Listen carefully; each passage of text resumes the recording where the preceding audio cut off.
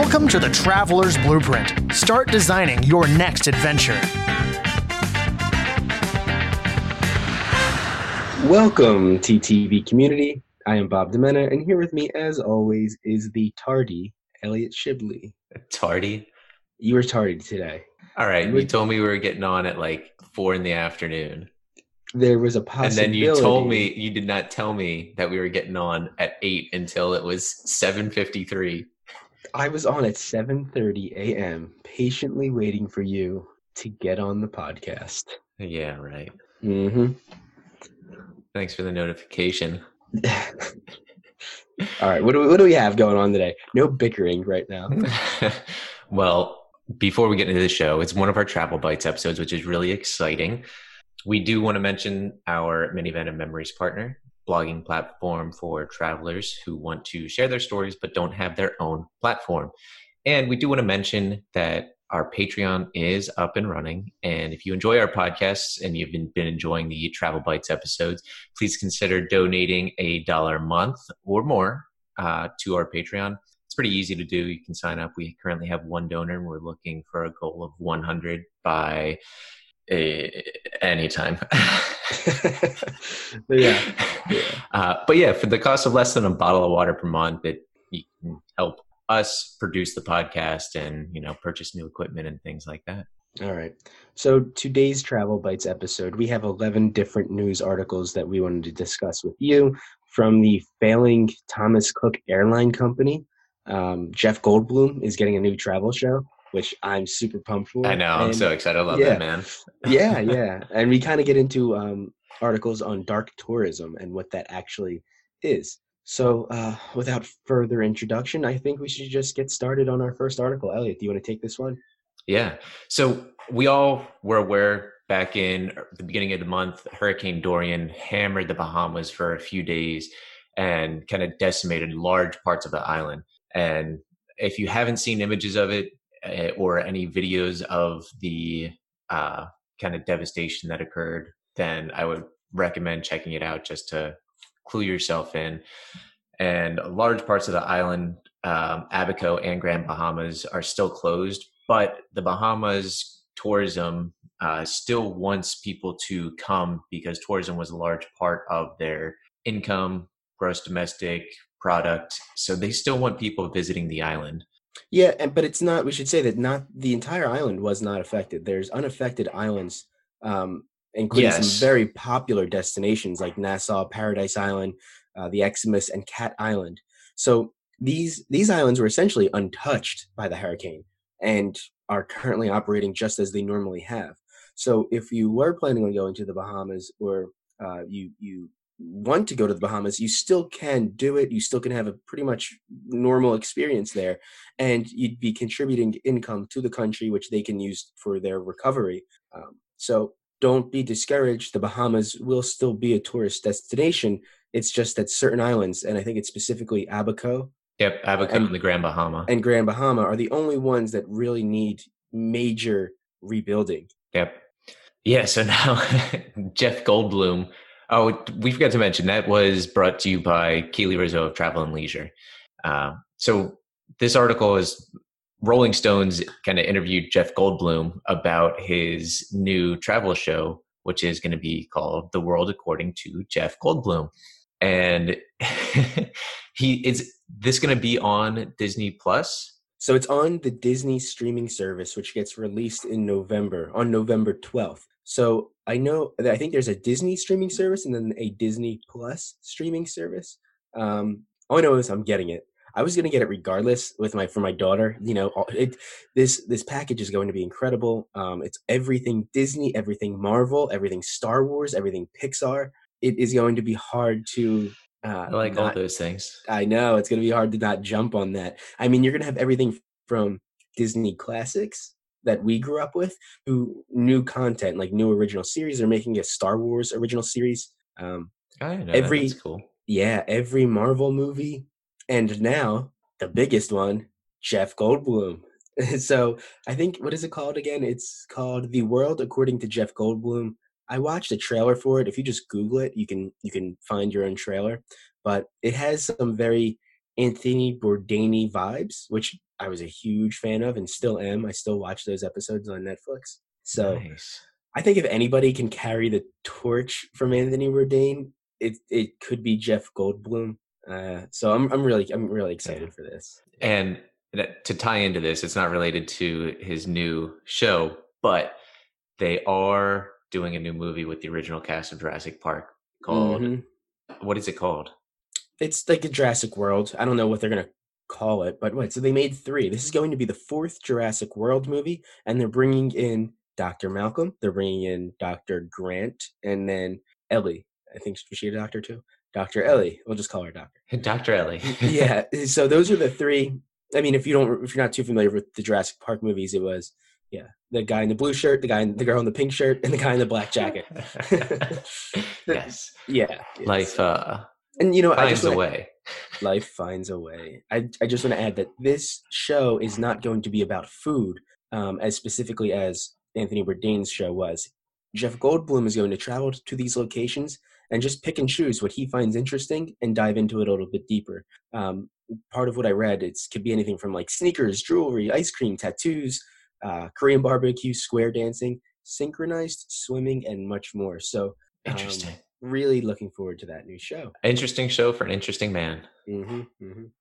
All right. So the next article we have is from USA Today, written by Gabrielle Cannon. And this is about Yosemite. So Yosemite Park, it hangs in the balance as U.S. parks juggle growth and preservation. So they're dealing with, it's one of the most populated national parks in the United States. And they're trying to figure out how to accommodate over tourism issues while management is still looking for new ways to attract a new generation of tourists that seem to be less interested in the outdoors and more interested in staring at their phones. Yeah, through staring at their outdoors through their phone. Staring at pictures of Yosemite Park on Instagram instead of actually going to Instagram. And so it's a really odd mix. And I'm not even sure I completely understand what they're talking about, because on one end, it seems like they are trying to figure out ways to bring in new people. And on the other hand, they're trying to figure out ways to manage the absurd amount of people they already have. But according to the article, 8,000 vehicles pass through the gates. How often? I would assume that's every day. Yeah, probably. Yeah. More than 4 million people visit the park annually. That's a lot. They've got $12 billion in infrastructure repairs. Yeah. And so what they plan on doing is, I'm not a huge fan of it, but they're going to try to build luxury lodging and upscale restaurants and cell phone towers to saturate the wilderness in cell phone coverage. Yeah. So that way the bears can talk to each other across the park. I hate it. Can't we go anywhere without our phones anymore? Nope. I mean, no, I guess not. So now you're going to have people posting directly to Instagram, right dead smack in the middle of the Yosemite wilderness. I'm not a fan. One of the cool things about going to these national parks is when your phone just stops working and you truly feel alone, isolated in the wild. I've always thought that was pretty cool. Do you remember talking to Paulina about this last October? Not necessarily the preservation and growth, but the national park entrance hikes. I do remember that. Yep. And it's tough to deliberate between, you want more people to have access to the park because more people are going, but you also want to be able to preserve it. I still don't know which side I'm on. Right. I can tell you that I'm not for cell phone towers throughout the park. I'm not for that. I am for helping people see the park, but I do think that increasing the cost to get in is going to... It's going to restrict certain individuals. It's going to restrict certain individuals, but it's going to increase the infrastructure. I don't know. It's a tough one. Another gray area. Yeah. Everything's gray. Everything is gray. I'm a dog. All right. Our next article comes to us from Dina Fine from National Geographic. And this one's kind of cool, not necessarily related explicitly to travel, but more about wildlife events that you've really never heard of. Yeah, so the event is called the Convention on International Trade in Endangered Species of Fauna and Flora. Also known as the acronym CITES, CITES. Right, yeah. So 9 animals received increased protection from international trade, and more than 130 species won protections for the first time at what is a 2-week summit aimed at managing the multi-billion-dollar cross-border wildlife trade while preventing endangered animals and plants from sliding into extinction. It sounds like a really big deal. Yeah. So if you haven't heard of it, you should probably look it up. It's kind of awesome. Kind of very awesome. There's a ton of information on the various topics that they brought up, and we're not going to get into them all right now. I think the four biggest ones, or four ones that stuck out to us, was marine animals are actually being included now. For some reason, they weren't before, but at the end of the summit, they decided to proceed with increased protections for mako sharks, wedgefish, and guitarfish. I've only heard of one of those. I know makos are the popular ones for like shark fin soup. Yes, they're extremely like wedgefish and guitarfish. I have not heard of. No, neither have I. Got to look those up. So the exotic pet trade is putting an increasing strain on dozens of threatened species, and more than a third of the proposals this year related to reptiles and amphibians that are now threatened, largely because of their popularity as exotic pets in the United States and the EU. Great. Yeah. Do you remember, the slow loris, not a reptile or amphibian, but the slow loris, it's got those big brown eyes and it moves kind of slow? Nope, I do not. I have no idea what you're talking about. I'm sure you've seen it, but there are tons of videos on the internet about those, and they're not good to keep as pets because they're extremely endangered and they do not do well in captivity. Yeah. Well, I mean, the python issue in Florida is directly owed to pets, right? Yes. Pythons are not native to Florida at all. Nope. And now they are thriving in that tropical-like climate. Yeah. So the third topic that they covered was how countries should fund conservation. And I guess they were struggling to come up with answers for this, and they didn't actually come up with an answer during the conference. So they're debating whether to use ecotourism or to, what we will be talking about with Robin this month on trophy hunting and safaris. So it's a tough one. Mm-hmm. Yeah. And then there seems to have been continued frustrations between Southern African countries and then 30 countries that make up the African Elephant Coalition. There's a debate on about how to manage the trade in these large animals and protect them, including ivory and rhino horn. So it got pretty intense. On one end, you have Southern African countries like Botswana, Namibia, and Zimbabwe. They had very different views from the countries that have come together as the African Elephant Coalition. And so there's more information than we're going to give you right here, more information than I even understand on actually what they're debating. So I recommend that if you're interested in this, to look it up further. Yes, definitely. That's a pretty cool topic. Well, the whole conference is pretty cool. Yeah, it doesn't seem like they came to a conclusion on how to preserve these elephants. So hopefully they do. So our next article comes to us from New York Post, Hannah Sparks, and it's about how you listening right now can get paid $27,000 to live in the Italian countryside. I don't know if that's a year or per day. Yeah, it's per year. Well, $770 per month for 3 years. And so there are special terms and conditions to this. So they'll set you up with a house. You can renovate it, and you're going to be in the middle of the beautiful Italian countryside. It's a very mountainous area. We're struggling this morning.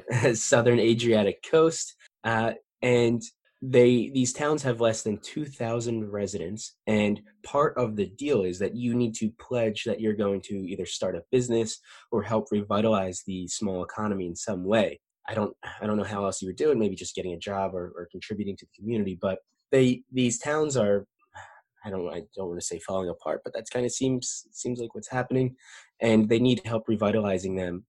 This seems like a really cool deal, and I know this isn't the first Italian town to do this. It's interesting. So since 2014, some of these towns have lost like 10% of their population, and it continues to decline yearly. Well, the overall population of Italy is increasing. Mm-hmm. Yeah, and I think some of the issue lies with a lot of the young Italians are leaving the countryside for better jobs, better working environments in more of the larger populated cities in Europe, and not just Italy, but in Italy and Europe. Yeah. So nearly 155,000 young Italians left in 2018. Yeah. Mm-hmm. It's kind of wild. Yeah, very. All right. What's up next? So, American. Oh, yeah. This one's a little odd. So, an American Airlines mechanic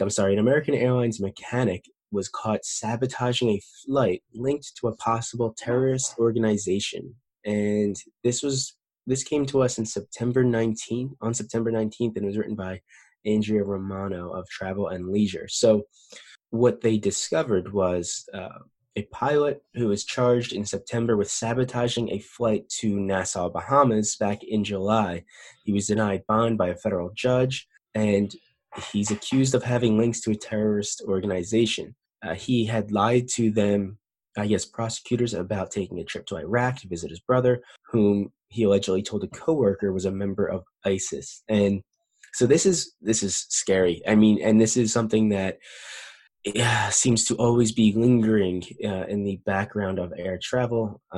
This has very eerie and a similar feeling to what we experienced with the 9/11 terrorists who had spent months learning how to fly commercial planes within the United States. Yeah. But on a lighter note, if you look at flight statistics over the last 30 years, many of the U.S. airlines and many airlines in general have some of the lowest crash rates now than ever before. And still, flying will always and has been safer than cars for a long time. You're more likely to die in a car accident or be struck by lightning or eaten by a shark than die in a plane. Yeah. But that being said, this is beyond mechanical error. Right, like that's that factors in. It factors in terrorist activity. Does it? Yeah, and it includes the 2 Air Max flights in the past year. Mm-hmm. So even with those, it's still lower. Yeah. So the next few articles are about a major travel news story that blew up in the European travel world. So this is probably the biggest travel story that's gonna be around for a long time because it's a massive disruption in the travel industry. Yeah. So from the New York Times, we have an article on the tour operator Thomas Cook, which collapsed this month. So it forced hundreds of thousands of travelers to scramble to find a way home after last-minute negotiations to obtain necessary financing for the debt-ridden company fell apart. Yeah. An estimated 600,000 people were believed to be stranded around the world, including around 140,000 Germans. I don't know why this guy specifically pointed out Germans. Because Germans travel a lot. Do that? Yeah. I mean, so that blows my mind. 600,000 people stranded around the world. And yeah, it's so just to give you a little bit of background on Thomas Cook. If you've never heard of them until now, they are one of the oldest travel companies in the world, maybe one of the oldest companies still operating in the world. They started in 1841, and they have grown to be a powerhouse of a travel agency, growing so big that they have their own personal chartered flights. Like they have a fleet of planes just for Thomas Cook. And they are massive. Yeah, it's I mean, the fact that they have 600,000 people stranded on the day that they went bankrupt. Mm-hmm. No, we shouldn't say. I don't think all of those people were stranded in their other countries. I think that also includes people who were stranded, at home who were planning on leaving. I think. I don't think so. No, that's not stranding. No, that's not stranding, I guess. Well, so to tie that in, we have 2 different articles. So now we have an article from Business Insider on September 23rd by Sahar Esfandiari. Thank you. You're welcome. And so this article talks about the horror stories about the people who were actually stranded. From weddings had to be canceled. People were lost without support or any information on how they were going to be reimbursed. And one woman told BBC that she and her fiance had spent $41,000 on a travel for family members to their wedding in Greece next month. And another couple said they were due to fly out for their wedding on Monday. But when they woke up and found out that their flights had been canceled, they had to figure something out. Yeah, dude, I could not imagine just waking up one morning, did they wake up the day? Is that what it said? They woke up to fly out for their wedding on Monday morning, but woke up to find their flight had been canceled. Wow. Yeah. But, and one thing that's not clear is how many people actually knew that Thomas Cook was struggling. And from reading several of these articles, it appears that the company started to struggle with the onset of the internet and people starting to become their own travel agent, people starting to find cheaper flights themselves, people starting to make connections on the ground and start using like Airbnb, Uber. And so I think the company struggled with transitioning from a travel agent necessary world to a world that really didn't rely on travel agents, and it was becoming more and more individual. Yeah. To bring you back to that family who was booking the wedding in Greece, I have a quote. Needless to say, I'm absolutely gutted. We literally woke up to go to the airport when we found out. And so a third article tying this all in is coming from the Business Insider. The rival airlines are hiking prices by as much as 400% after the collapse of the Thomas Cook Airline Company. Yeah. And that's by Sinead Baker. I think this is absolutely ridiculous. Yeah. You have companies. Well, so kick someone while they're down. But the thing is, they also are trying to lower their supply is going down, right? And demand is going up. So in order to, at the same, but it's still one of those things. Like these people have to get back, right? It's not like it's their own fault. Mm-hmm. And so you have airlines like Jet2, British Airways, and Ryanair have all increased their prices by as much as 400%. And so a woman from Jet2, and a representative from Jet2, said that, and I quote, "Our pricing, as is common practice in the travel industry, is based on the principle of supply and demand. As supply reduces, an inevitable consequence is that prices increase. However, we are looking to adding more supply, flights, and seats to help customers at this time." Yeah. And a vacationer told BBC that a flight from Glasgow, Scotland to Rhodes, Greece was $1,000 on Tuesday, up from $280 on the Sunday prior. Man. Yeah, that's unreal. Mm-hmm. Yeah. So hopefully, if actually any of you experienced any of the Thomas Cook stuff, we'd love to talk to you more about it. If not, then, and if you've never heard of Thomas Cook before, then it probably didn't matter to you and won't matter to you anymore. Doesn't matter now. Yeah. No. All right. The next article we have right here, it's specific to the United States. New York City is upgrading their Central Park by giving it a $150 million makeover. And this was brought to us by House Beautiful, written by Megan Oy. I'm not sure. UIU, maybe? UIU. Yeah, I don't know. So this is huge. This is a big deal. They're going to include an ice skating rink and a boardwalk, and just really renovate the area between it's west of 5th Avenue and south of 110th Street. And so in the summer months, you will be able to visit a pool, deck, splash pad, and green roof. And when it starts to get a little bit chillier, the pool area will transform into a massive skating rink, and the boardwalk is intended to be a space where the public can fish and canoe. That's pretty cool, because I think they have a few skating rinks, the main one being on the southern end. So it's nice that this is on the northern end. Yeah. So construction is set to commence in the spring of 2021, with its grand opening slated for 2024. Yeah, you got 5 years to plan your trip. Yeah, now we wait. All right. So this one is also pretty awesome. This might have been my favorite article this month. This is brought to us by Condé Nast, and the author is Meredith Carey. I am refraining from talking about the title because of how cool it is, waiting for the big reveal, which is that Airbnb is sending people on sabbatical again, this time to Antarctica. So this is pretty awesome. Bob and I have actually been contemplating taking a trip with Brian, the third member of our, travel group that takes all the photos. Thanks, Brian. But you'll be able to do research with a nonprofit, and you spend a good amount of time on the icy continent. So it's very difficult to travel to Antarctica in the first place. Most trips, if you're doing it as a tourist, are at least 5,000 for maybe 5 days. If you want to go for more than that, it's upwards of 10,000. And you have to go there by boat unless you work on the continent and you're doing research yourself.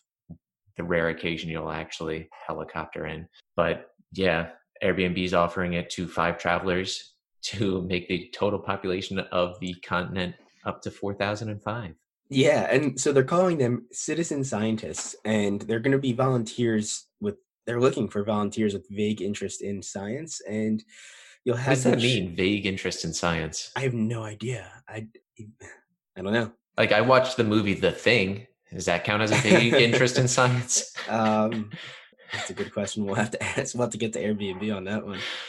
And so the entire sabbatical lasts a month, and you'll have all living expenses covered. And what about travel expenses? Do they cover that? Yeah, I think so. Right? It's part of it. I believe that's part of the deal. I just wanted to confirm. I'm not going to do it. Yeah. Well, so as part of this, as part of your citizen scientist privileges and opportunities, you're going to get to contribute to some of the much needed research through a partnership with the nonprofit organization Ocean Conservancy. And the 5 chosen travelers will join British scientist Kirsty Jones-Williams, who is currently studying whether microplastics have made their way from our oceans and into the Antarctic shelf. Ooh, that's kind of cool. Yeah. Mm-hmm. So if you're going to do it, let us know.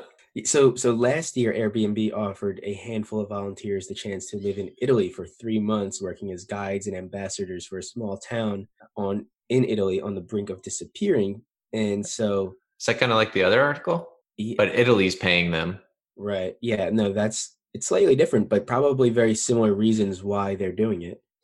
That's kind of cool. Yeah, I wanted to see. I thought I had. Oh yeah, here we go. So, winners will be announced on October 30th. The odds are hard, but so more than 280,000 people applied for the Italian sabbatical last year, and only 5 made it.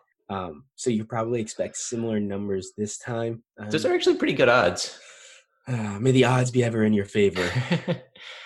But winners will be announced on October 30th, and unfortunately, you will only have. Hold on, let me check the dates. Yeah, you should apply today because you can only enter until Tuesday, October 8th, as in tomorrow, midnight Eastern time. So you have like 24 hours. Airbnb.com/sabbatical. Mm-hmm. You must be over 18. All right. Go ahead. You can go. All right. So the last article, is it the last one?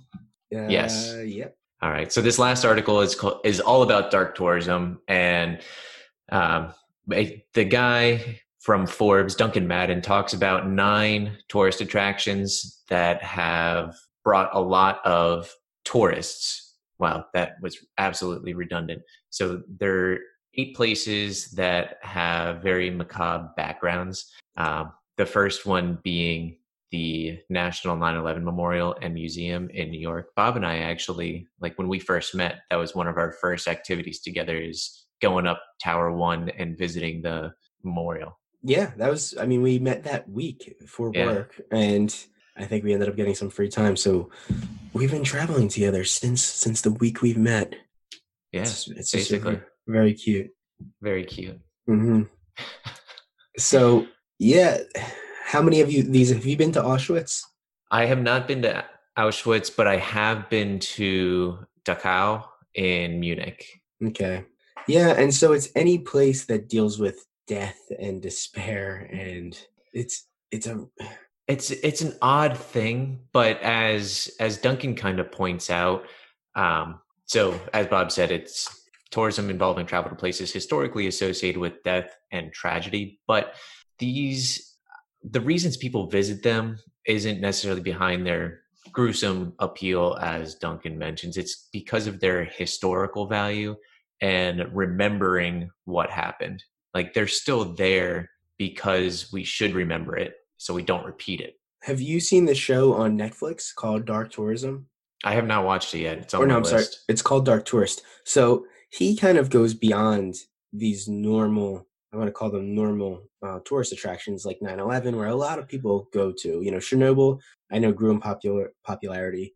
After Chernobyl aired. Right. But so this Dark Tourist show goes to these extremely odd dark tourism industries. And one of the ones that he went to that I found really weird was he joined this tour group that took you on an experience to pretend you were trying to cross the US Mexican border. And yeah, dude. So he's with this group of people and they're being led by this Mexican guy who's trying to bring them close to the United States border. And midway through, they have these actors with, I don't know if they were real guns. I don't think he knows either. But they pretend to essentially rob you. They push you on the ground. They actually interact with you physically. It seemed really scary and just like really odd that someone would want to pretend to go through something like that when we know that so many people from Mexico and South America are dying that way on a daily basis today. And so these Westerners are putting themselves through these grueling activities that is a really harsh reality for other people. It's messed up. Yeah, that kind of dark tourism I think is odd because there's others like going into Eastern Europe and visiting like really dark corners of the world that involves like sex trafficking, drug trafficking, right? And yeah. Well, and another one they did on the show was they met up with Pablo Escobar's former right-hand man, and now he operates a tour guide through Medellin, Colombia. And as the show's being narrated, he's talking about how realistic this guy is doing these things, pretending to assassinate people because he did it 1,000,000 times with Pablo Escobar.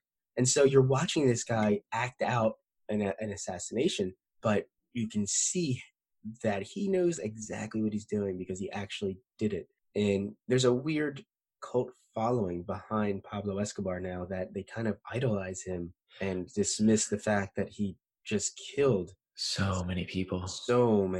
But I think that was the weird thing about Pablo is that a lot of people idolized him because he gave back to the community a lot, and they just overlooked the fact that he was a murderous individual. Well, that was part of his manipulation of the people that helped him thrive for as long as he did, because people weren't ratting him out. He was getting help from the local population, and he kind of turned the police into the enemy. Mm-hmm.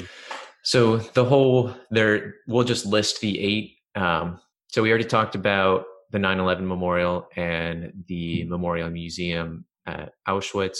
Then number 3 is the Hiroshima Peace Memorial Museum in Japan. Number 4 is Chernobyl, which became hugely popular after HBO aired their series about it. And it's still not very safe to go there. So I am not recommending it that you go there at all. Again, there's a really awesome documentary on Netflix about how they encapsulated the explosion zone with this giant metal dome. Dude, it's so cool. The engineering behind it was fascinating. Did you watch it? I didn't watch the whole thing. I didn't see the Netflix documentary. I saw something on YouTube. Okay. So I believe everything I read on the internet.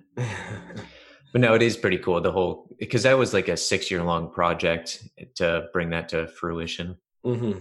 Probably 15 years in the making, from inception of idea to actual, And it's only supposed to last 100 years, and then they're going to have to redo it. Yeah. But inside of the dome, they have robots who are currently like trying to disassemble and eliminate the radiation somehow. So it's it's one of the coolest engineering feats I think we've ever seen. Yeah, I agree. And it's unfortunate they came out of disaster. Yeah. But number 5 is the Murambi Genocide Memorial in southern Rwanda. If you haven't seen the movie Hotel Rwanda, it is a very sad and powerful dramatization of the events that took place in Rwanda in the mid-90s. Have you been to number 6? No, I haven't. I've never been to San Francisco, actually. I've been up in that area, but I didn't go into the city. Okay. Alcatraz Island, right? Yeah, and the penitentiary. It's pretty cool. What was the movie? The Rock. The Rock, is that where the 3 men escaped? And no, I'm thinking of it. It's called Escape from Alcatraz. Yes. And it's based on a true story of 3 prisoners who carved their way out of their cells into the duct system and escaped. And they still to this day have never been found. Some speculate that they died in the water. They weren't able to swim, and some speculate that they made it. Yeah. Well, I think they put the penitentiary on the island because the waters are very rough, and there are also sharks in the bay. Mm-hmm. Not a lot, but some. Yeah. But yeah, The Rock was Sean Connery and Nicolas Cage. Okay. If you haven't seen that one's kind of fun.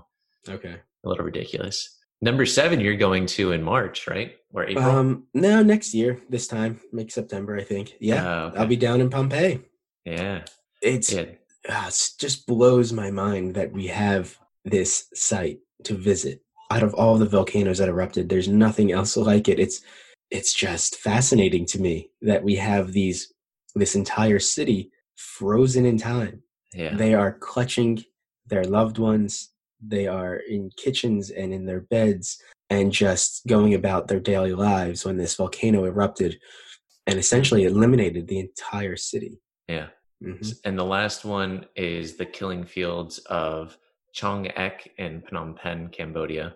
And I didn't know much about this. And it was, I guess, under the Khmer Rouge regime. They were just imprisoning people and killing men, women, and babies. And they just brought thousands of people to this one area so they could be murdered, in quotes, without wasting bullets. Wow. Yeah. All right.